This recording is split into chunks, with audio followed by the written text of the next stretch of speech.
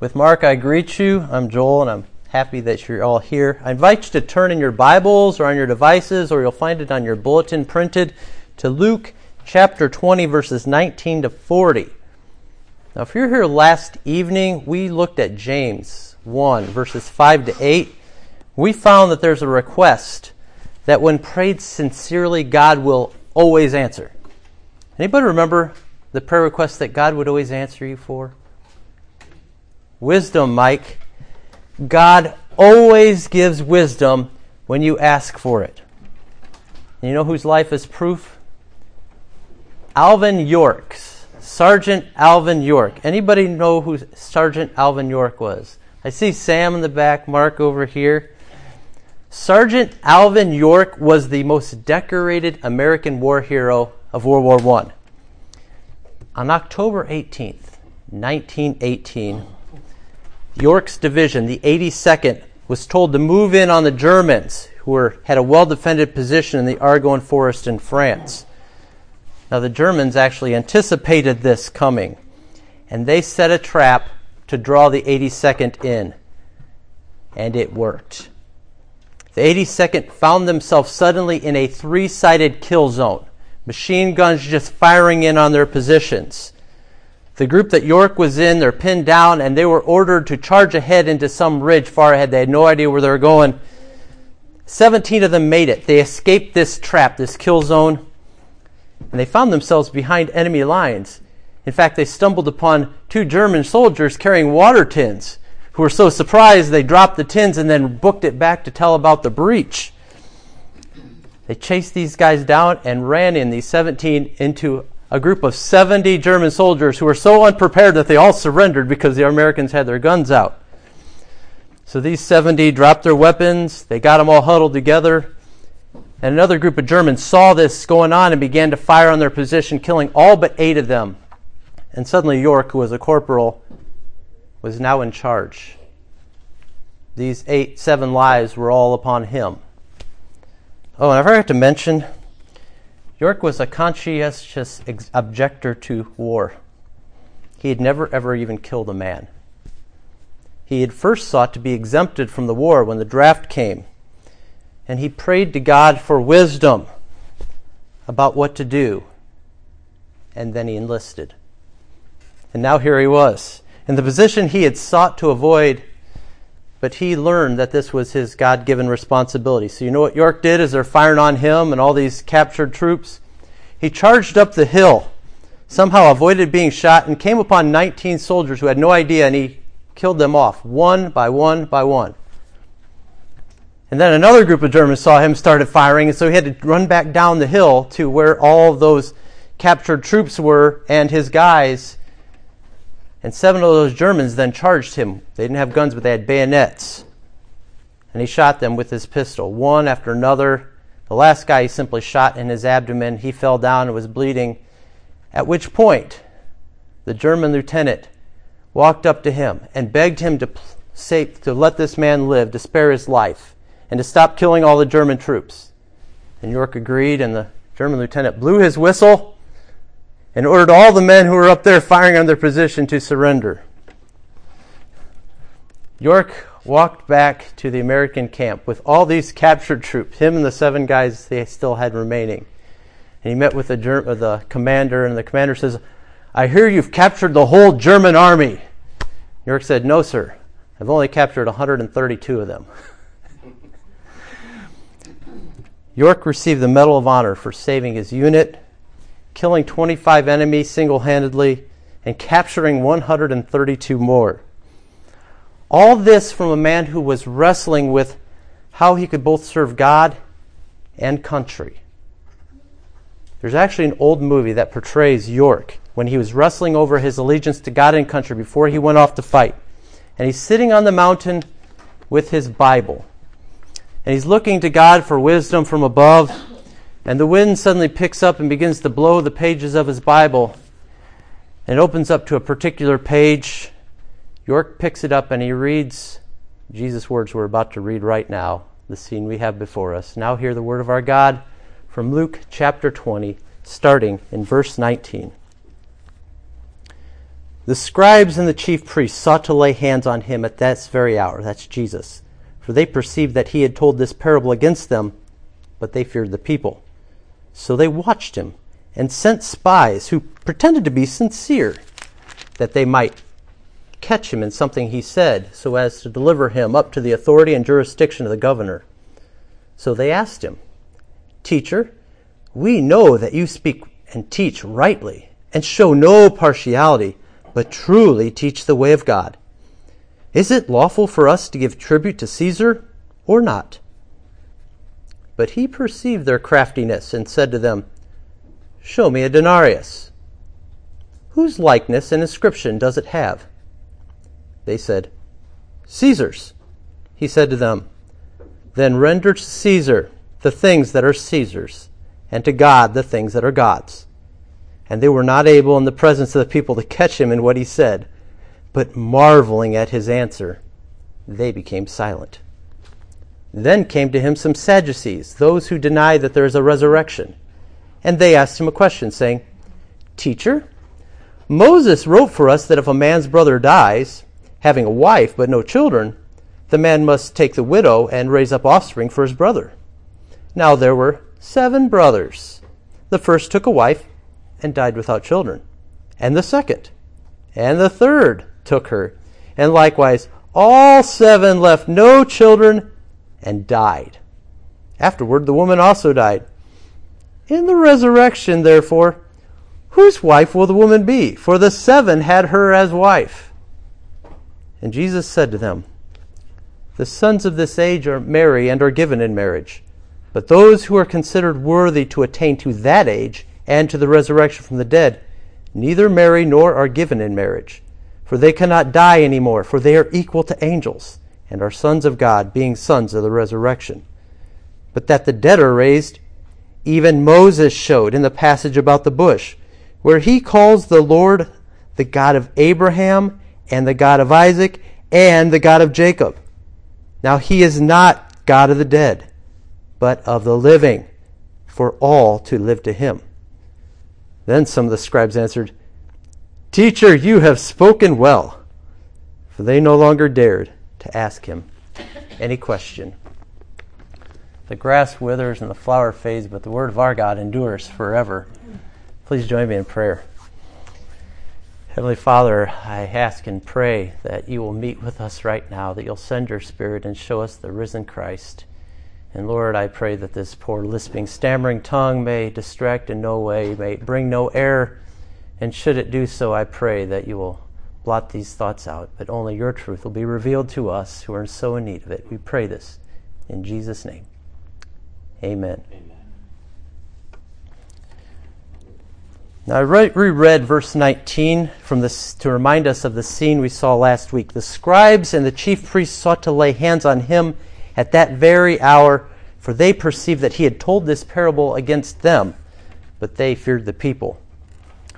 Last week, we saw Jesus in front of a large crowd, and the religious leaders walked in and tried to take Jesus down. We talked about how it was a heavyweight fight. They questioned Jesus about his authority in the temple, to which Jesus then asked them a question. He asked them whether John's baptism came from heaven or from man. Apparently, this was a really good question, because the religious leaders, they had to huddle up together and bang their heads together trying to figure out a good answer. You see, if they say yes, they will look bad for rejecting Jesus. If they say no, the crowd will turn on them and they'll end up being stoned. They're sitting here racking their brains and they couldn't come up with a good answer. So finally, one of them was like, "Hey, I got an idea. Let's just plead the fifth."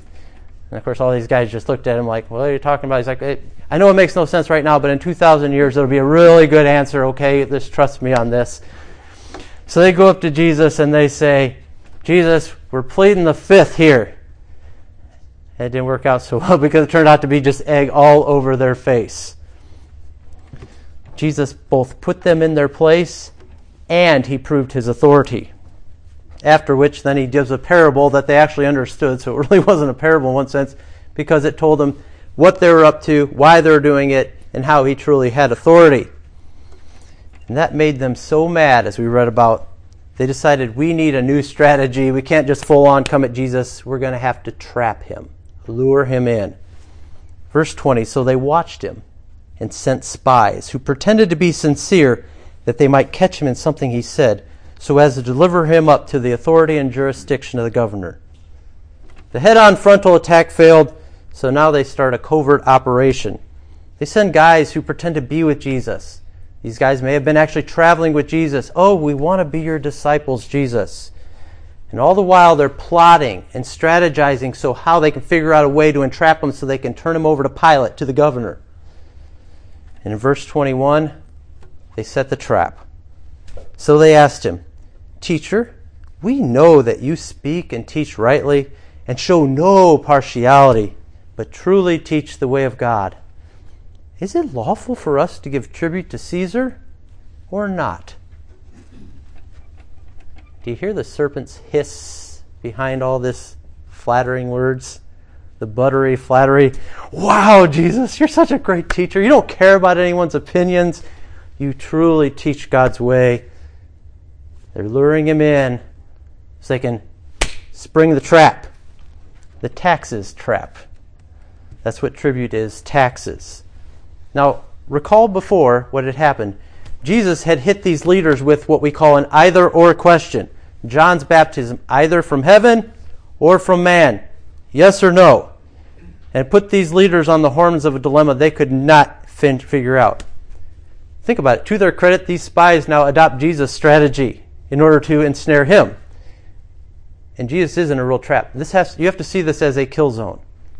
If Jesus says, no, don't pay the tax, he makes himself out to be an insurrectionist. And the spies, they'll head off right away to report Jesus as a threat to Rome. Jesus would actually remember as a boy somebody did this very thing. It caused a huge rebellion and Rome had to squash them. That's why actually Rome keeps extra soldiers in during the Passover week. They had extra soldiers ready, just waiting for someone to dare say something like this. Jesus can't say no. Jesus says, yes, pay the tax. All his followers are going to feel he's just double-crossed them. These poor Jews are being bled dry. These are enemy occupiers who have them under their thumb. The crowd's going to turn on him, at which point then the religious leaders can come in and take him out. Do you see why we need to have wisdom? When questions, especially about our duties to government, come, I commented last week that we live in an age of lots and lots and lots of information and very, very little wisdom. We have more information than ever, and we have less wisdom that I hear, especially when you watch the news and social media. Friends, we need to be quick to listen, slow to speak, and quick to ask God for wisdom, if or how to answer people. Realize that oftentimes an either-or question, a yes or no, this is a trap. It's actually a logical fallacy oftentimes. It's a trick that the lawyers use all the time, right? Just answer the question, yes or no. What if a lawyer asked me, have you stopped beating your wife? Answer yes or no. That's a catch-22, isn't it? If I've never touched my wife, I'm in trouble if I answer either way. Those can't be my only two options. Do you see? Let a little bell go off in your head every time you hear someone say this or that. Yes or no. Because they're saying the answer can't be both, or that there's no good third way. We need to be wise in our day when we have a lot of folks who hate Christians and hate our teacher, Jesus. They want to destroy Christian values in our culture. So we need to be wise as we see Jesus is here, who does not answer yes or no. Verse 23, but he perceived their craftiness and said to them, show me a denarius. Whose likeness and inscription does it have? They said, Caesar's. One of these spies digs out a coin, pulls it out of their pocket, holds it up, and there it is. Caesar's inscription stamped on it. The same way if I was holding up an American dollar or $5, you'd see Abraham Lincoln or Washington, right? Jesus gives them then a brilliant answer as they hold this up. He said to them, then render to Caesar the things that are Caesar's, and to God the things that are God's. And they were not able in the presence of the people to catch him in what he said. But marveling at his answer, they became silent. Do you see how brilliant Jesus is? He escapes the trap unscathed. Jesus answers this either or question with a both and. He says, you are obligated to both, to God and to government. Maybe just now Jesus just rubbed you the wrong way. He's just seeing a sticker, trust no authority. There's so much anger at our government. You hear Jesus just got political on you? Actually, Jesus is being both political and religious. Jesus says we must render to Caesar what is his. By the way, that means that dollar bill you have, it bears your government's inscription. So the tax that you rendered was not your money in the first place. It was your debt to Caesar. That's what Jesus is saying. Do we think that way when we're writing our check come tax time, our hard-earned money? Do we think that way? Luke fully understands that taxes are a heavy burden. His gospel opened up with Joseph, Jesus' father, having to register in Bethlehem to be taxed. Do you think Joseph was happy about having to take his pregnant wife through hill country many, many miles so he can get himself a brand new tax burden? But it sure worked out for his good, didn't it? And for our good, didn't it? And to the glory of God. In the same way, we are called to trust and obey, even in our day. We have obligations to the leaders that God places over us. Paul says this, look in Romans 13. Peter says in 1 Peter 2, be subject for the Lord's sake to every human institution, whether it be to the emperor supreme or to governors, as sent by him to punish those who do evil and to praise those who do good. For this is the will of God, that by doing good you should put to silence the ignorance of foolish people. Live as people who are free, not using your freedom as a cover-up for evil, but living as servants of God. Honor everyone, honor the brotherhood, fear God, honor the emperor. Peter says we are to fear God and honor the emperor. And I like that Peter says be subject to the human institutions God places over us. Christians are to see themselves probably less as citizens and more as subjects. We're to hold our American citizenship, our national citizenship, very lightly. We'll actually see this is true of marriage in the next passage. You see, America is a temporal realm. Where's the Roman Empire today? We live in this place as temporary subjects. At the same time, while living in America, we are to be honoring it, investing in it, paying taxes, obeying all laws in the Lord, helping out our neighbors even to our own risk, our own harm, like Alvin York, who heard God's answer and decided to refuse the war exemption offer he was granted. We are to subject ourselves to human institutions, and we are to fear God. There's the religious question. Giving everything to God that bears his image. What bears God's image in this world? You do, my friends. You bear God's image. You are made in the image of God. Genesis 1. God made you, placed his inscription upon you, and since this is true, Jesus is saying you are to give yourself unreservedly to God wherever he places you. Something Jesus asks you, asks me, asks everyone today is, what does it mean for you to give to God what belongs to him? Namely yourself. What does it mean for you to give to God what belongs to him? How well are we as American Christians giving ourselves to God? There are Christians in nations with far, far less freedom than ours, who I believe live far more freely than we do. They live far more unreservedly, far more uninhibited in their allegiance to God. Politics is no hindrance to their life or their witness. In fact, it emboldens it in many ways. We as Christians in America ought never to be known in the first place for our political views. We are to see that we are subjects here, subjects under a very temporary rule.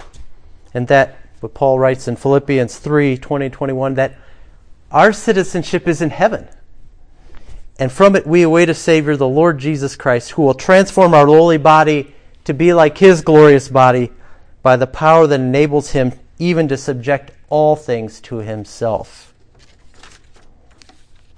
This next passage is about the resurrection. Friends, Jesus' return and resurrection free us to live sacrificial lives under any leadership, no matter how bad it is. Because this is not our home. We're just passing through on our way to a greater glory. Because this one standing up in the temple right now saying this did not grasp for political power, but in just a matter of day or two, he's going to allow the powers of this age to spread his arms on the hard wood of the cross in order to purchase you and I for God. If Jesus' teaching here reminds us that we belong to God by our creation, Jesus' action in a couple days reminds us that we belong to God by redemption. 1 Corinthians 6:19 and 20. Friends, you are not your own. You were bought with a price. As I thought about this week, I found myself, like these in the temple right now, marveling over Jesus' answer. Are you marveling over Jesus' answer here? Maybe not. What's going on in your heart? Doubt? Dubiousness? That's okay. Jesus now has a word for the skeptic in us too. Verse 27.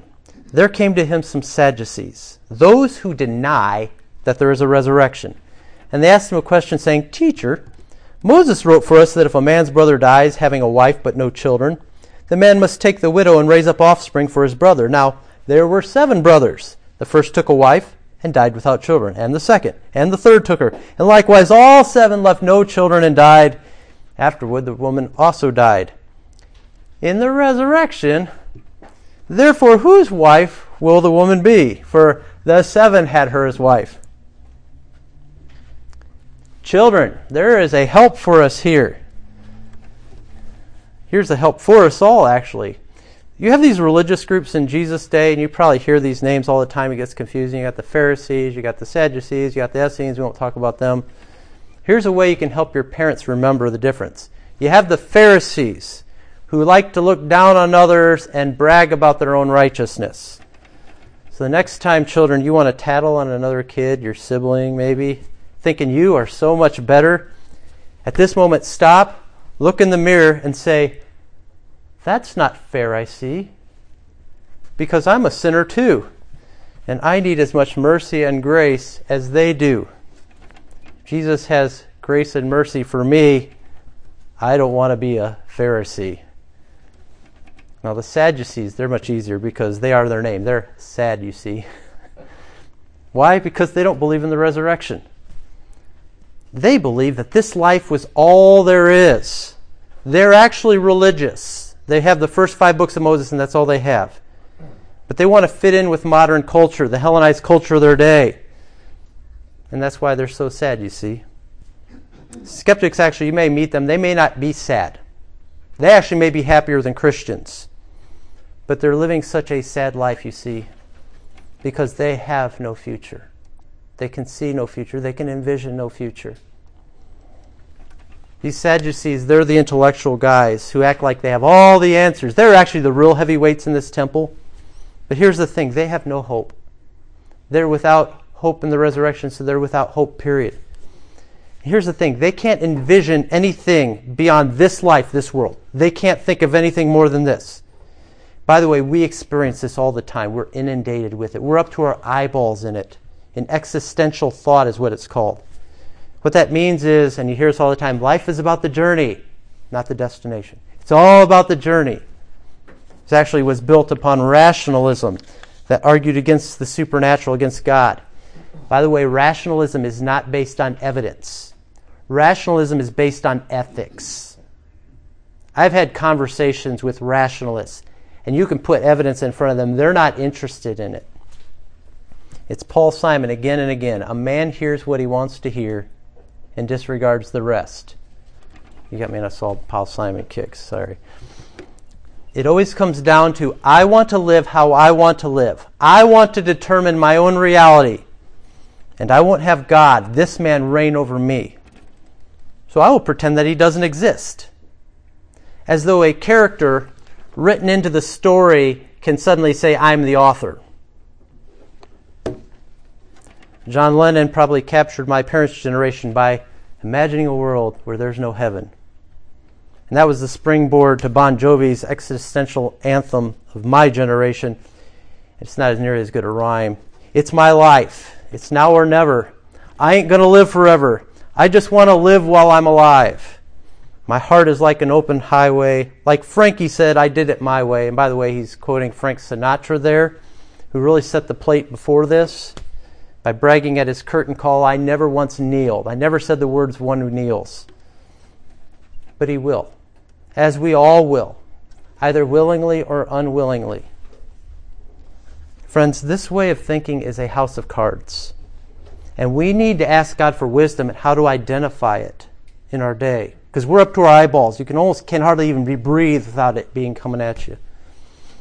If we take up the flimsy material offered by this world, it will be a house of cards for us. But God has something so much better in store for you and I. The Sadducees think they're wise. They're living as educated skeptics. They are religious, but they carry a really small Bible, just the first 5 books. They reject every book that actually said anything about the resurrection. And they walk up to Jesus with their favorite stump the Pharisee question. They had these debates between the two parties. The Pharisees believed in the resurrection, but they didn't have an answer to the skeptics.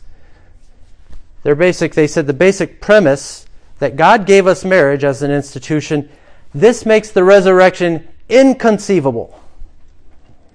They're appealing to Moses' law of levirate marriage. If a husband died or before the wife was able to give birth to a son, well, his name and inheritance could be lost, and that meant everything for this culture.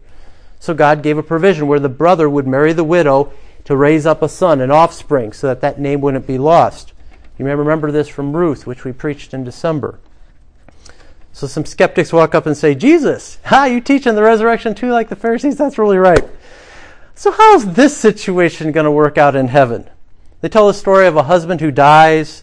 The first brother marries the widow. This brother dies, so number 2 marries, and then he dies, and number 3 and number 4, even though it would never get this far. I'm sorry if I'm brother 5, I'm saying, over my dead body, I'm marrying that woman. These big-headed Pharisees, you know what they're doing? They're using another argument, reductio ad absurdum, another logical fallacy, to show just how ridiculous it would be if there is a resurrection.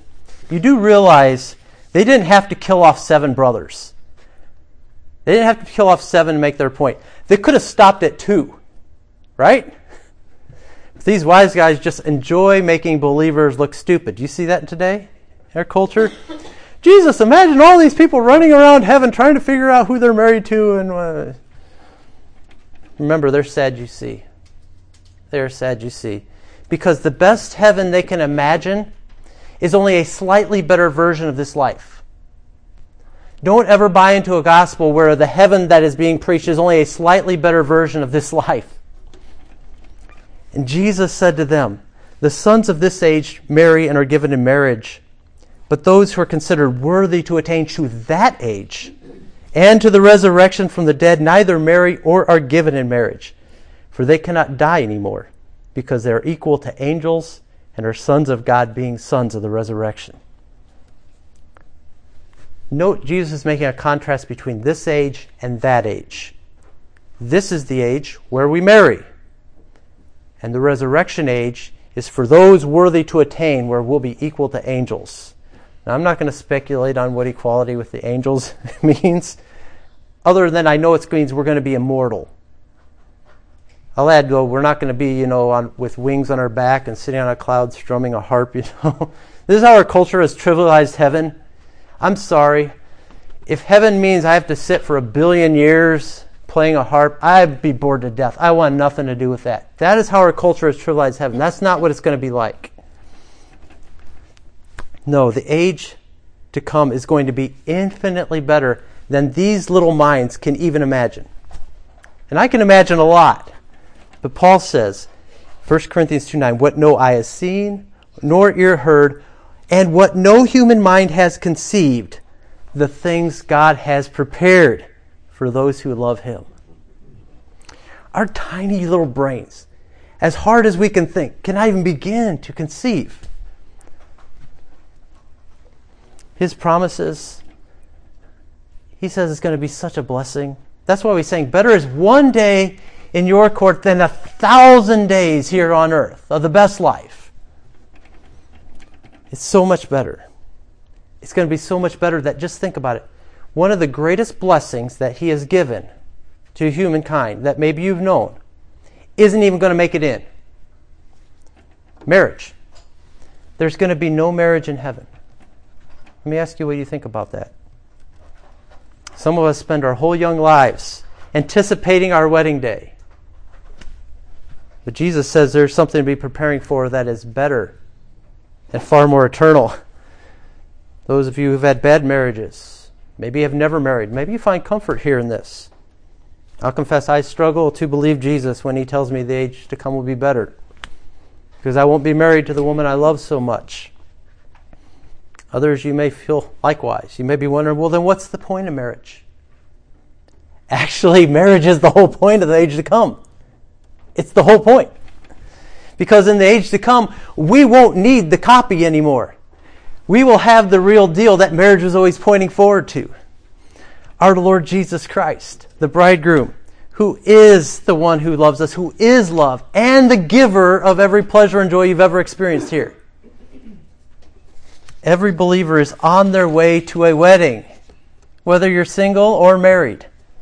Singles. This means if you intend to stay that way, well, you are nonetheless engaged. And if you want a spouse, well, that's not the end game. You see, your longing for union with another is just a heavenly homing beacon pointing you to something better. In Ephesians 5, Paul elaborates a little on this. He talks about the profound mystery of a man and a wife coming together.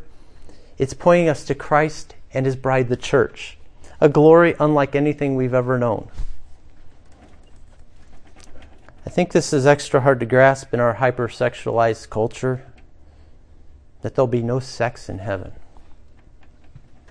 That's why all the false religions out there, they can't imagine, so they say, oh, there'll be sex in heaven. You know a religion's false the moment they say there's sex in heaven, okay? They can't imagine happiness without it. C.S. Lewis talks about a small boy who cannot imagine anything better than chocolate. And how vain it is to try and tell him that there's greater bodily pleasures. He writes, the boy knows chocolate. He does not know the positive thing that excludes it. We are in the same position. We know the sexual life. We do not know, except in glimpses, the other thing which in heaven will leave no room for it. It's going to be so much better. See why the skeptics are so sad, you see, the skeptics of today? Some of them may live out very happy lives. You see all their pics on social media with all the smiley faces. But they choose to rejoice like little children making mud pies in the slum because they cannot imagine the greater offer of a holiday at the beach, the holiday at sea. They're far too easily pleased. So after just uncovering the smallness of their vision, Jesus now hits them by proving the resurrection from their own little abridged Bible version. Verse 37, but that the dead are raised, even Moses showed in the passage about the bush, where he calls the Lord the God of Abraham and the God of Isaac and the God of Jacob. Now he is not the God of the dead, but of the living, for all live to him. Then some of the scribes answered, Teacher, you have spoken well. For they no longer dared to ask him any question. You see what Jesus has just done? He says, guys, I got to take you all the way back to Moses 101, the burning bush scene that everyone knows so well. Jesus says, think it through. It's 400 years after the patriarchs died, Abraham, Isaac, Jacob. And God says to Moses, I am the God of Abraham, the God of Isaac, and the God of Jacob. Not Moses, I was the God of Abraham, Isaac, Jacob. No. And more than just the present tense, think of the possessive tense. Even though they are dead, they've been dead a long time, God is still claiming them. They're His. He's saying, I didn't abandon them, Moses. In fact, I'm still blessing Abraham, blessing you through Abraham. Jesus has really got him here. Jesus is saying, did you completely miss out on how committed God is to His own? God promised to bless Abraham with an everlasting covenant. Everlasting. How could it be true if Abraham is not raised up to receive his reward? God is not the God of the dead, but the God of the living. I would love to be at that scene, because some of the scribes of the Pharisees' party, they find themselves praising Jesus. They're just trying to kill him, now they're rooting him on. Jesus' wisdom, His Bible knowledge just sent their greatest opponents to the door. Jesus, they threw their best pitch at Jesus, and Jesus knocked it out of the park, and now you have the whole crowd cheering, hit the road, Jack. Don't you come back no more, no more. Go home and get some tissues, you Sadducees. You're really looking sad, you see. These Pharisees, though, they're in no better shape. Because actually, they're thinking they can attain that age by their own goodness, their own righteousness. I was actually talking to someone last week who said that very thing. I don't believe in Jesus. I don't go to church. I'm figuring out my own faith, who I want to believe in, but I'm a good person, so don't worry about me. The only way we attain, Jesus talked about those who attain. How do you attain? Is to come to the point where you realize you can't figure it out on your own. You can't be good enough. Trying to be good, that is just a... I've met folks who said that, and I've actually seen them on their deathbeds, filled with regret. Because we all know, deep down, none of us have been good enough. Or, if we've only been living for this world, how awful it is, then you have to let it go. It's pulled out of your grasp. Don't let that be you, my friends. Here's actually a call to wisdom. Here's a call to the cross, which is the wisdom of God. In 1 Corinthians 2, 6 through 9, Paul writes, although it is not a wisdom of this age or of the rulers of this age who are doomed to pass away, but we impart a secret and hidden wisdom of God, which God decreed before the ages for our glory. None of the rulers of this age have understood this. Or if they had, they would not have crucified the Lord of glory. But as it is written, what no eye has seen, nor ear heard, nor the heart of man imagined, what God has prepared for those who love Him. Why does Paul note the rulers of this age and how they see the cross as foolishness? Why? Why is it so much foolishness to so many around us? Friends, because the cross tells the truth on us. We can't get right with God on our own. It took the murder of the Son of God, a cursed cross, to deal with our sin and shame. It's bad news. It has to be bad news first. But it is good news when you do see it as the wisdom of God, because it undoes our foolishness. And Jesus holds forth the good news that He attained what you can never. And all you have to do is confess your need and turn to Jesus in faith. And then by God's grace and Spirit, live for Him as you look forward to the resurrection and to heaven. And now you're called to seek for wisdom at how to live for Him in this present age. Like Alvin York, who chose to risk his life for his fellow men, both honoring his country and fearing God.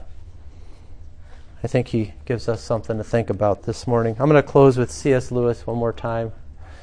C.S. Lewis writes, a continual looking forward to the eternal world is not, as some modern people think, a form of escapism or wishful thinking, but one of the things a Christian is meant to do.